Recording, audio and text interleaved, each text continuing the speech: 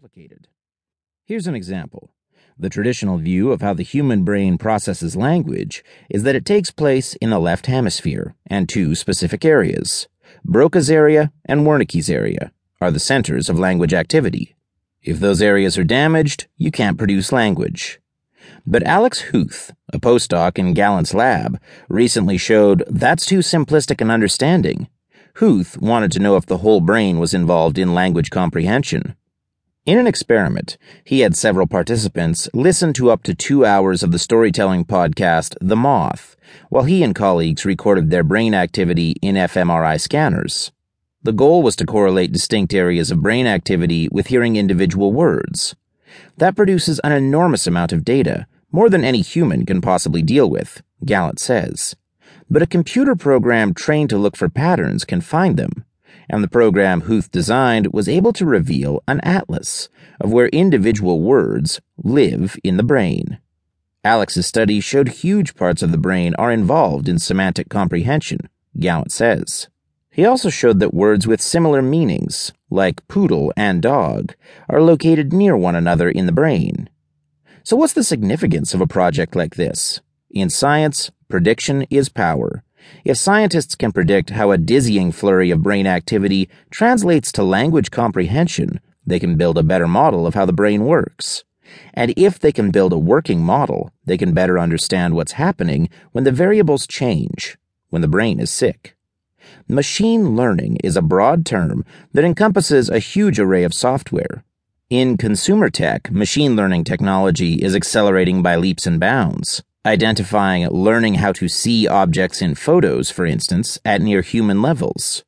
Using a machine learning technology called deep learning, Google's Translate service has gone from a rudimentary, often humorously so, translation tool to a machine that can translate Hemingway in a dozen languages with a style that rivals the pros.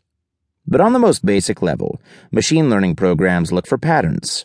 What's the likelihood that X variable will correlate with Y?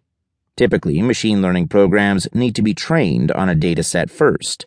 In training, these programs look for patterns in the data. The more training data, typically, the smarter and more accurate these programs become.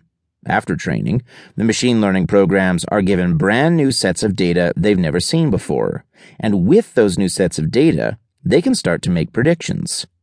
A good simple example is your email spam filter. Machine learning programs have scanned enough pieces of junk mail, learning the patterns of language contained within them, to know a piece of spam when they see a new email.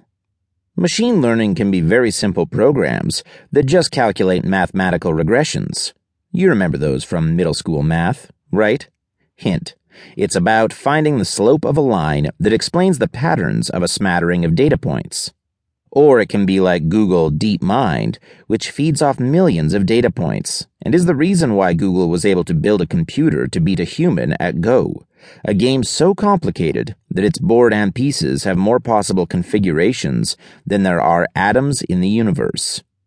Neuroscientists are using machine learning for several different ends. Here are the two basic ones: encoding and decoding. With encoding, machine learning tries to predict the pattern of brain activity a stimulus will produce. Decoding is the opposite, looking at areas of brain activity and predicting what the participants are looking at. Note, neuroscientists can use machine learning on other forms of brain scans, like EEGs and MEGs, in addition to fMRI. Bryce Kuhl, a neuroscientist at the University of Oregon, recently used decoding to reconstruct faces that participants were looking at from fMRI data alone. The brain regions Kuhl targeted in the MRI have been long known to be related to vivid memories. Is that region representing details of what you saw, or just lighting up because you were just confident in the memory? Kuhl says that the machine learning program could predict features of the face from the brain activity in that region suggests that's where the information on the details of what you saw lives. Similarly, Gallant's experiment to predict what works of art participants were thinking about unveiled a small secret about the mind. We activate the same brain areas to remember visual features as we do when we're seeing them. The neuroscientists I spoke to all said that machine learning isn't revolutionizing their field drastically yet. The big reason